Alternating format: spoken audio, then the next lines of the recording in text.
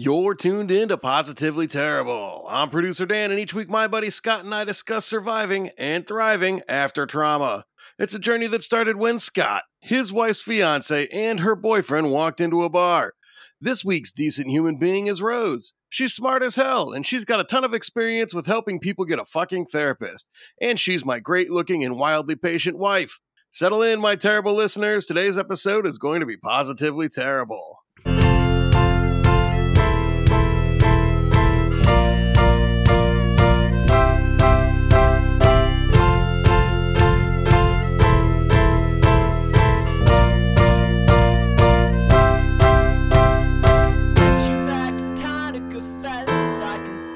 I was nervous and stressed because I thought you were the best. I was right. Hey, Scott. Dan, what's going on, man?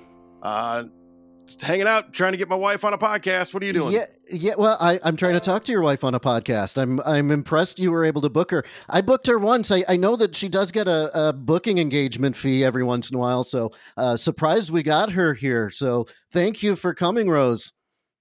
My pleasure. Thanks for having me. Yeah, thanks. Dan was opening his mouth, so I stopped. I thought he was going to say something, but I think he's just chewing. Did you guys have a good dinner or something? In awe of me. Yes. And the one thing that I'll say is Rose is absolutely been married to Dan for a while, very patient. But I know the look. I've seen the look when she's being patient. So we're going to try to not get that look today. But I can't help but think that Dan is probably going to say something that gets it. But, guaranteed. Yeah. So thanks for coming. And I'll just say for listeners today, I'm not going to go through the housekeeping or any of that spiel. We're going to keep it short today. I've had COVID, and then the recovery I wasn't in the hospital or anything. The recovery I've had has not gone as well as I had hoped. So instead of the normal format last week, we took something from the vaults, and this week we're doing something that we wanted to do anyway. But we are going with the alternate format once again, because this was something that I wasn't even sure if I was going to be able to do this week. And Rose is an amazing woman and an amazing guest. So it worked out, and then I started feeling better. So I'm here today. So Rose, thanks for being on. I don't even know where to start with this interview since, again, this is new, like in the last hour that we decided I was going to be here. So first question I'm just going to ask is, what kind of therapist are you? Good question. So I work at an outpatient group practice, so I see mainly adults. I'm going to throw a lot of acronyms out today and hopefully explain a little bit more what they mean, because I think that's also half the battle in finding a therapist is understanding the jargon. But I primarily do dialectical behavior therapy and EMDR. I'm also the intake director at our practice of almost 50 clinicians. So we get a huge amount of intake inquiries. And so I often am matching those people with our available clinicians, or I'm providing referrals to colleagues and other clinicians outside of our practice. Okay, that's awesome. And you said adults. I am going to comment back on listening to last week's episode with Lauren, who said she worked with a 6-month-old and a 100-plus-year-old. And I had forgotten about that. And I thought that was one of the coolest things that I've ever heard. So working with adults, and I know today what we want today to be kind of educational, and appreciate you saying that you're going to help define some things for us. But one of the things the reasons that we really wanted to have you on is to talk a little bit about like the therapy experience and how you find a therapist. So let's just kind of start there. I know that a lot of people are very intimidated by finding a therapist. And I'll even go as far as to say is sometimes when you're not doing well, you're depressed or whatever, it's an intimidating thing to even think about, let alone to go and see if your insurance is accepted, what types of therapy are there, who's best for me. Right. So I guess my first question is, what is the starting point for someone who's thinking about finding a therapist? Like you said, it's unfortunate that especially with depression, one of the major symptoms is decrease in motivation. Mm-hmm. Except you have to do a lot of heavy lifting to try to figure out, to navigate any healthcare system. and the mental health care system even more so.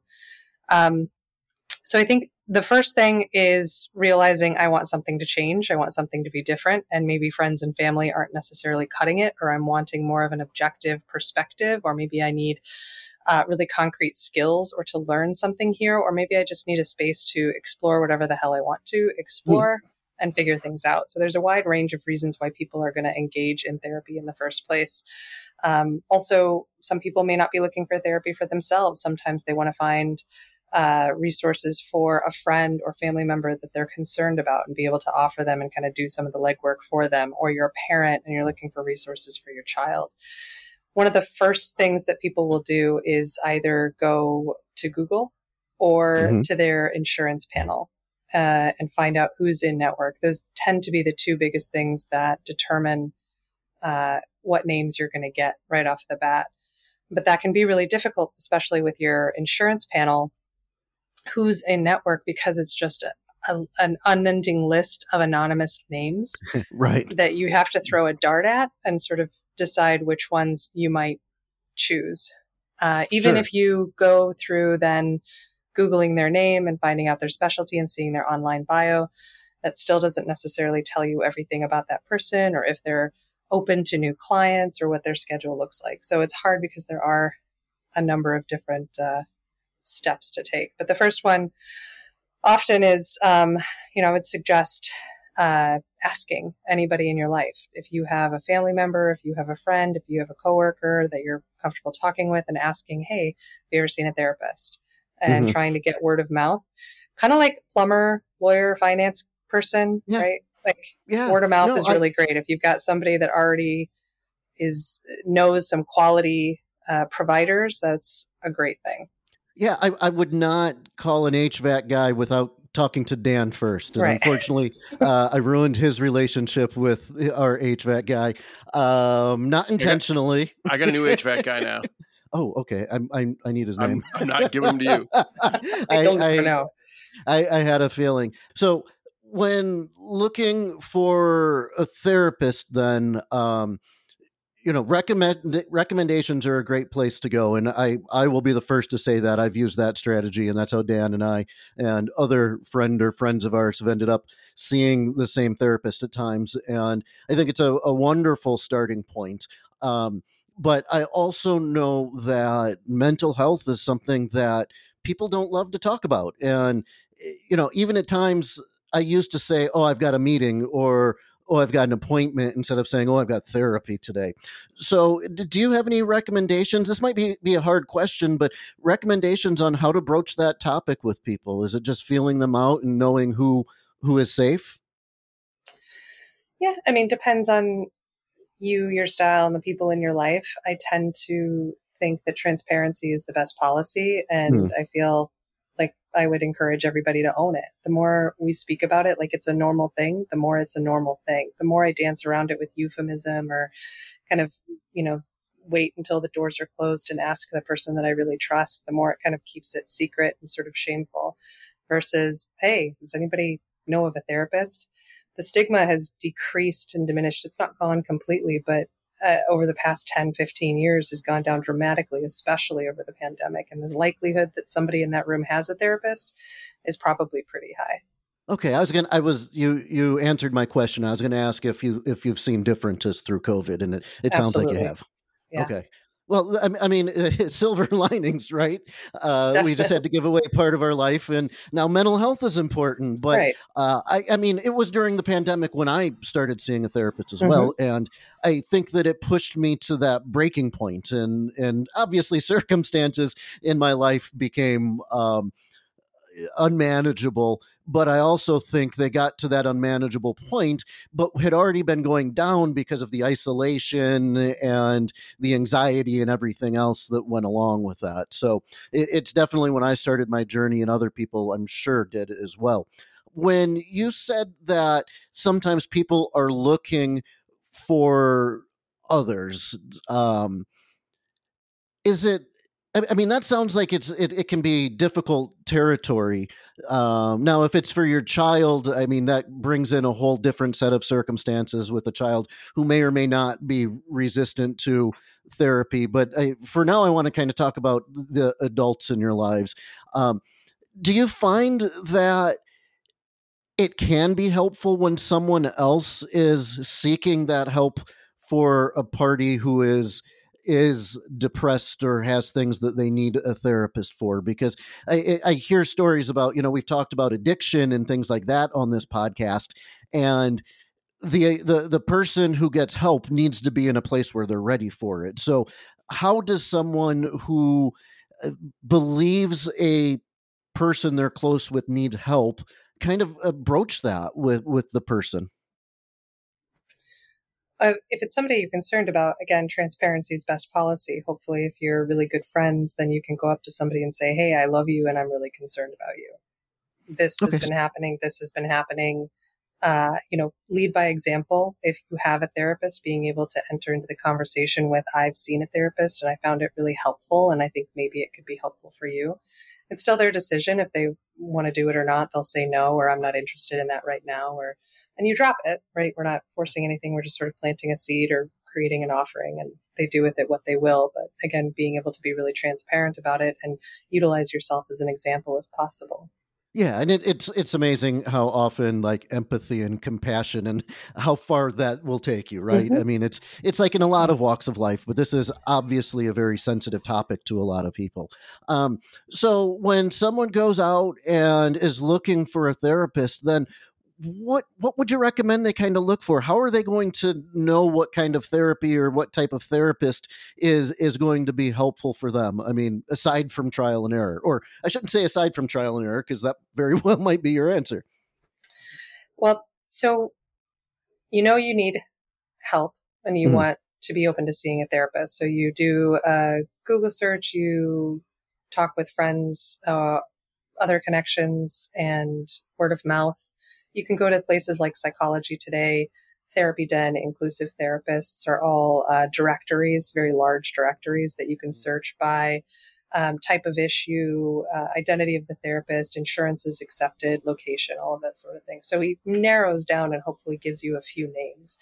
At that point, I really feel for the person because I know that, again, motivation is a limited resource. And energy is a limited resource when you're really at a point where you are kind of reaching out for this help. At the same time, I also think it's incredibly important to test drive a few options and don't just call the first therapist that's just on the list that has the last name that starts with A and go with them, right? That get 2 or 3 options and call them. Any clinician that's worth seeing will have the option to do a 15 or 20-minute brief phone consultation to let you know a little bit more about them, their approach, their scheduling, be open to answering any questions that you have. And you get a sense of fit then as well. You can get really concrete questions answered, like what do you specialize in? What's your approach? Do you have Wednesdays at 3? Very concrete questions, but you also get a sense of vibe. There's sort of intangible things that go into fit with the clinician. Sometimes I've heard, people would call a clinician and the clinician was all business and immediately started saying, well, here's what they were brusque and, just said, well, this is the cost of therapy and what's your insurance? And that really sat poorly with the person and they knew, well, that's not the fit for me. So or somebody doesn't get back to you or somebody's very disorganized in how they get back to you. There's a lot that you can learn about a clinician in just connecting with them for that consultation. One of the biggest predictors of a positive outcome in therapy, research has shown over and over again, has very little to do with the type of therapy that you're doing and more to do with the client and clinician fit, how comfortable they feel with each other, how good the relationship is, how much they share and agree on an idea of what's going on and what will be helpful. And so the fit is the most important factor in a positive outcome in therapy.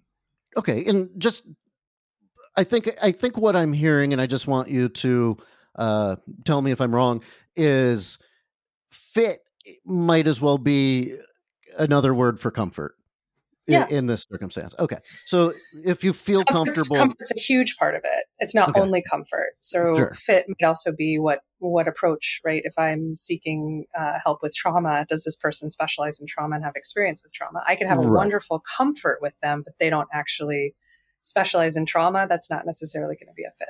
Yeah, and that's a good point. And something that I was kind of assuming in my head is that you've already looked at what their expertise is, but that's a good reminder, is that is a very important element. And so if you did go to a therapist and were interested in their services, or at least feeling them out, does the therapist also consider, like, if they feel that they're the right fit for the potential client? Okay.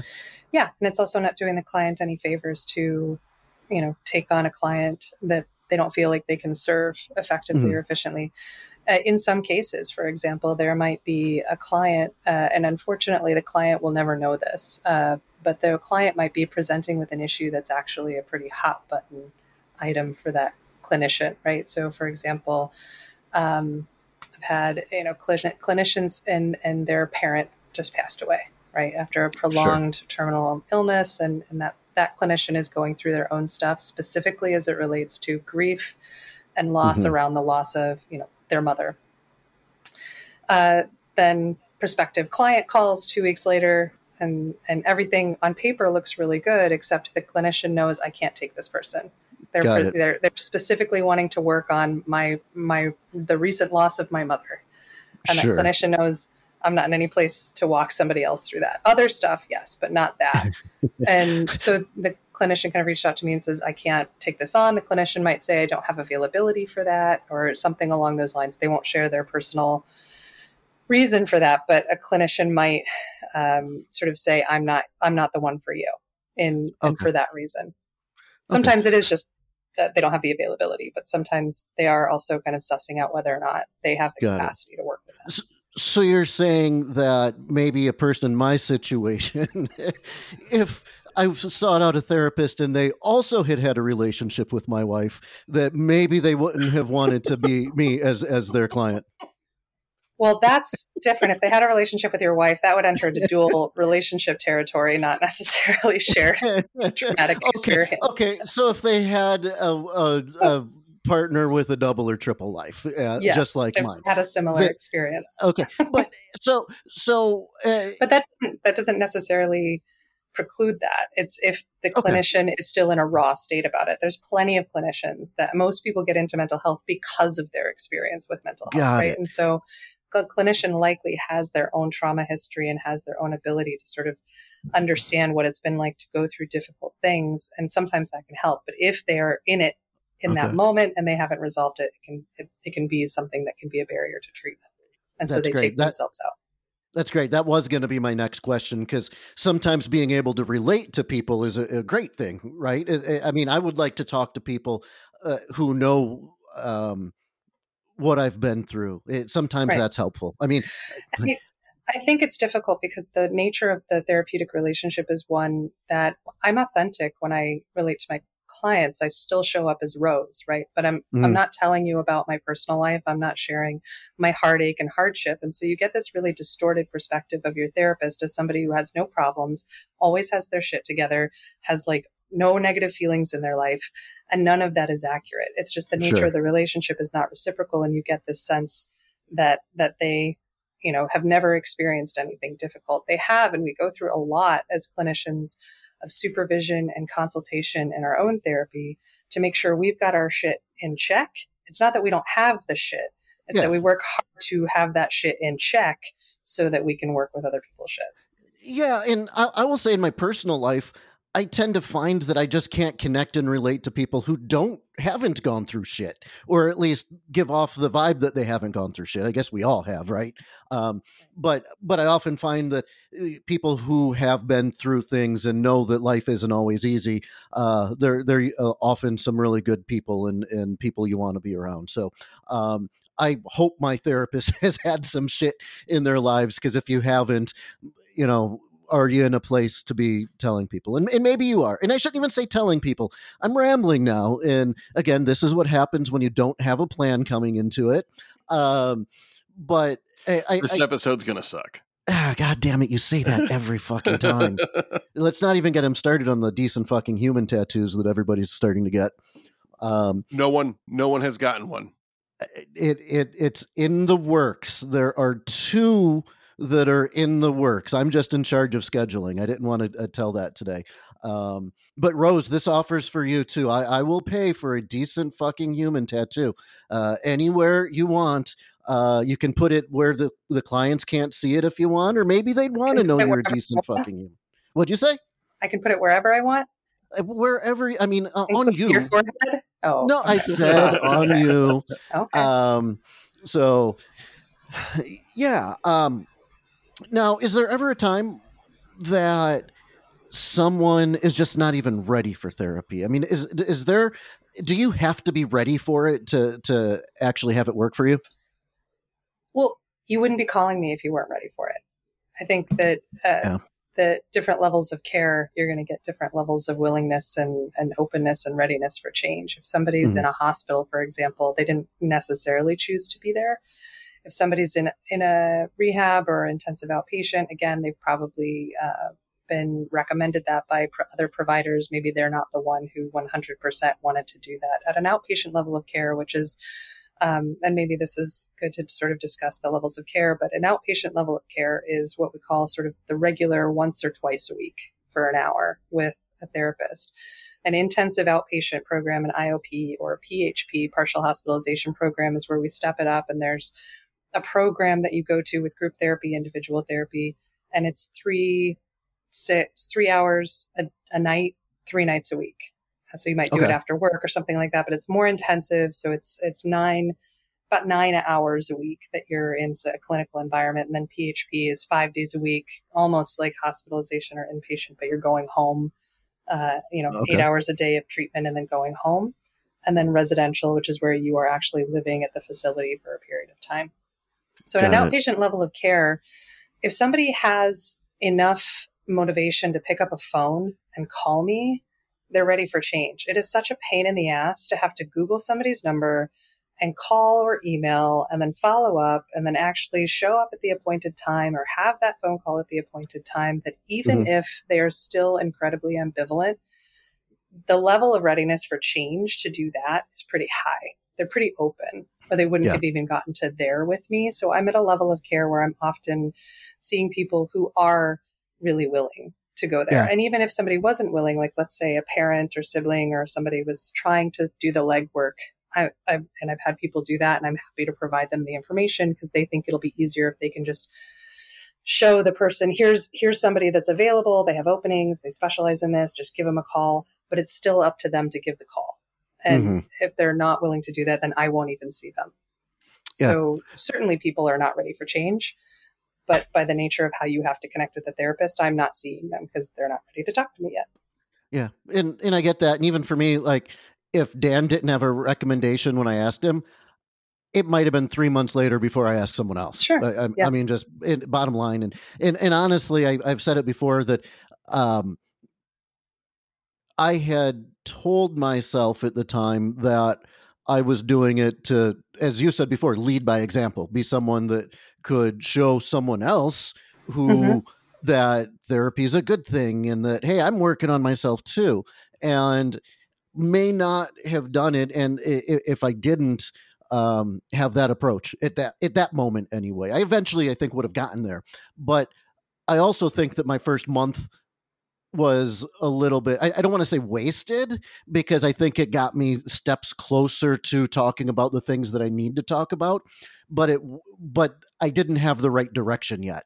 But I was showing up, and I was showing up once a week, and I was talking. So I guess that leads me to another good question. Someone in their first experience with therapy, do you have any advice for how to get the most out of it? Yeah, I think have a good idea of what you want to work on. And that's also sort of an indication of a therapist that, you'll do good work with. Is it doesn't necessarily have to be super structured. and super manualized, but you do want to walk in with a sense of what are your goals for therapy. Mhm. I often will give clients the first time kind of some questions to think about that can be really helpful as you are deciding if you want to do therapy. And one of the biggest ones is, what do I want to be different in my life? Mhm. Right? What do I want to change about myself or my environment? What would be better if that changed? Right? What value is that related to? Mhm. Another question I ask is, how will therapy help you make that change? Right? Because I've had people who the issue is, I want a different job. How will therapy help you get a different job? Unless it has to do with the emotion regulation piece, with the imposter syndrome, with the interpersonal effectiveness and the communication. I'm not a job coach though, and I'm not a Sure. career counselor. There are therapists that do specialize in career counseling, but that's not me, right? And so asking that Mhm. question, how will therapy help you with that? Also has, as in that instance, somebody said, well, I guess therapy actually kind of wouldn't if that's not what I'm looking for. So think about how Sure. would therapy specifically help you with that? What do you want out of therapy? Um, Right. what do you want? What would you have to be willing to let go of or do differently for this change? And that's another way to acknowledge that change isn't always change, even when it's for the better, is still hard. Mhm. And you are going to give up something by doing things differently. Somebody walks in and says, I want to worry less. No problem. What do you have to give up or be willing to let go of in order to do that? You might have to let go of some perfectionism. You might have to Mhm. give up control of some things and risk that they might fall through the cracks if what you want to do is worry less about those things. And that's not saying give up all control, but thinking about those questions. What do I want to be different? Why? How does therapy help with that? And what's that flip side of the coin that I'm signing up for in doing this?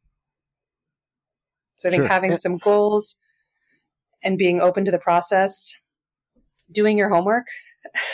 Most therapists assign homework, and it's not like here's your worksheet, but maybe it's a think about this or try this thing different or read this thing. And if you can take it out of the hour a week that you're meeting with your therapist, that is the biggest creator of change, because change doesn't happen in that room that you're having the conversation. It happens where you engage in the different behaviors in every other aspect of your life and every hour of every day outside of that therapy office. So that's what to think about, and getting the most out of it is being able to do it outside of that hour. Yeah, and I will agree with that and say that might be when I saw my biggest improvement. Is for a long time I wasn't thinking about therapy throughout the week or the things that we talked about throughout the week, and then I put a reminder in my phone literally every day. It's like 15 minutes. Think about therapy was all that it said, Yeah, and that's great. it by the time it wasn't 10 minutes beforehand like this episode where I started thinking about what I'm going to say, or what I wanted to talk about or what I wanted to think about or what did I learn, or there's a lot of things to think about when you say think about therapy. So I know we're trying to keep this short today. Dan, what question have you always wanted to ask Rose about being a therapist that you've never had the opportunity to? Ooh, good question, Scott. Thank you. See From who's thinking now. a therapeutic standpoint, not even a therapeutic, from a personal standpoint, how difficult is it to watch me stumble over my own dumb ideas so often without giving me therapeutic advice? Probably as hard as it is for you to watch me stumble over things and not give me mansplaining advice. I'm not You are meaning really patient. in a snarky way, but I'm normalizing that, again, like, we all live a life, and being a therapist doesn't mean you know everything and that you've unlocked the code to being human. And there's plenty of times in my personal life that I don't have the right advice for people. And it's helped me be more patient and compassionate for sure to have this job, but it doesn't give me all the answers. Okay, and my train of thought has returned to the tracks. So the one question I had remaining was, if you have gone through the process, you've found a therapist, you're talking to him or her, and there are things that you are uncomfortable or not ready to talk about. Do you have advice on how to get through that, or how to just get it out there with your therapist? Just say it. Again, I think, obviously the client isn't the only one doing all the work here. The part of the role of the therapist is to create the safety and the space to be able to say that. So, Okay. They're not doing all of the heavy lifting of, oh my God, I have to say this now. They've created a positive therapeutic relationship and feel comfortable and safe with that person, then the likelihood is that therapist is able to assess for what's going on and probably has a semblance of an idea of what it is that the person is hesitant to share, and will create the space for them to share it when they're ready. But also, if it's working, then you'll progress to a point where you're comfortable to say that. And if it's not working, then you won't. Sure. And not working because it's not the right fit, or not working because you're actually not as willing or ready for change as you had thought, and maybe you need some more time. But generally, the therapist is going to provide a lot of encouragement to be able to just be transparent about it. Sort of, I'm noticing that I'm hesitant to bring this up, or I'm feeling really embarrassed in saying this thing. And sometimes being able to narrate your experience like that allows it to be easier for you to share that. So if you're nervous about telling your therapist something, say, I'm nervous about telling you something, and then let the conversation proceed from there. Okay. I like that. And the one thing I'll add to that helps me is to know that there's quite a bit that therapists have heard. A lot of the things that I've gone through might not be exactly what other people have gone through, but they're flavors of it, and things that are similar, and things that others might say are worse or Right. not as bad. So I to keep me honest and to keep me open, I do think about that. Like, I'm probably not telling him or her the worst thing they've ever heard. Right. It's hard to shock a therapist. And I think that your podcast does that too. And the whole point of sharing the trauma is so people don't feel as alone in it, because we're pretty sure we're the only people that have ever felt that level of fear or shame or isolation or whatever that is. And being able to recognize that you are not the only one. Sure. Therapists are in business for a reason. And it's not because like one single person had a problem and went. It's because all of us, struggle and suffer as the common humanity across everybody. All right. Well, my heart skipped a beat. One of my favorite therapists just said that our podcast is doing good work in the world. Thank you, Rose. I appreciate that. And hey, most of my worry here is that one day Dan will just tell me that he is spending too much time on our podcast. I don't think he gets to spend enough time on the podcast.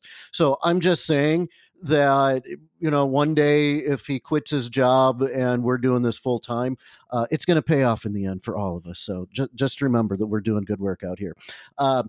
I will wrap up. You are a decent fucking human. I've known that for a very long time, and you proved it every time that we talk. I will give you one last opportunity. You said you're going to have to define some acronyms, and I don't think we ever got to defining acronyms.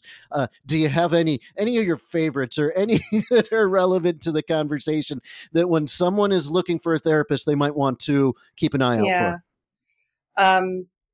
So CBT is cognitive behavioral therapy, and it's pretty much the fundamental foundation of most modern psychotherapy, and every clinician has been trained in it. So a lot of people say, I'm looking for CBT.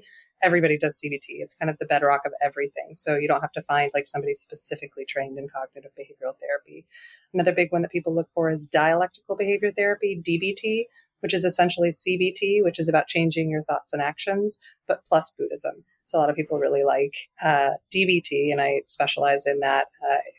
It's a type of therapy that teaches specific set of skills and incorporates a lot of Eastern philosophies. EMDR is eye movement desensitization reprocessing, and it's a trauma treatment that uses eye movements and has been shown to be very effective. Those tend to be the big acronyms that are thrown out for the types of therapy that people do. And then psychodynamic is another type of therapy that's less structured and more about kind of finding meaning in past experiences, things like that. There's a whole host of other acronyms that are for different types of issues that can be helpful for it. Again, it's not that any one has proven to be better than the other in any specific area. So it's really whatever resonates with you, whatever feels like that's a good explanation or that matches my lens with which I see the world, then that's probably going to be an effective treatment for you. All right. Very cool. Thank you so much. I think this is going to be helpful for a lot of people. Appreciate you being on, Rose. Always a delight to talk with you. And Absolutely. I don't know how to wrap up today because it has not been. Maybe that's what I'll just say. Rose, it's been great. Thank you so much for coming on. This episode has not been absolutely, positively terrible. I met you back at Tonic Fest. I confess I was nervous and stressed because I thought you were the best. I was right. And that night we got into a water gun fight that I won. I shot you in the face. It was fate. I offered you a spree. You declined. I said, keep it. You might decide to change your mind. You did. Yeah, you did.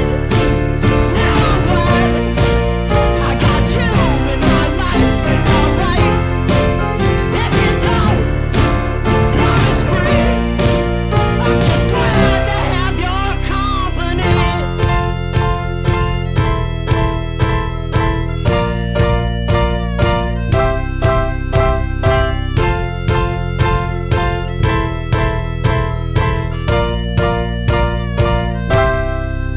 Then we got Rhino after that. Rhino was the fattest cat. Now we got Elmo. I am so lucky I found you. And then you know you're like the boss. Oh, I am never at a loss to find the words that I should say. Because I love you to this day. It was fate. I offered you a spring. You declined. I said, keep it. You might decide to just change your mind. You did. Yeah, you did. Now I'm glad. I got you in my life, it's alright. If you don't want to spring, I'm just glad to have your company.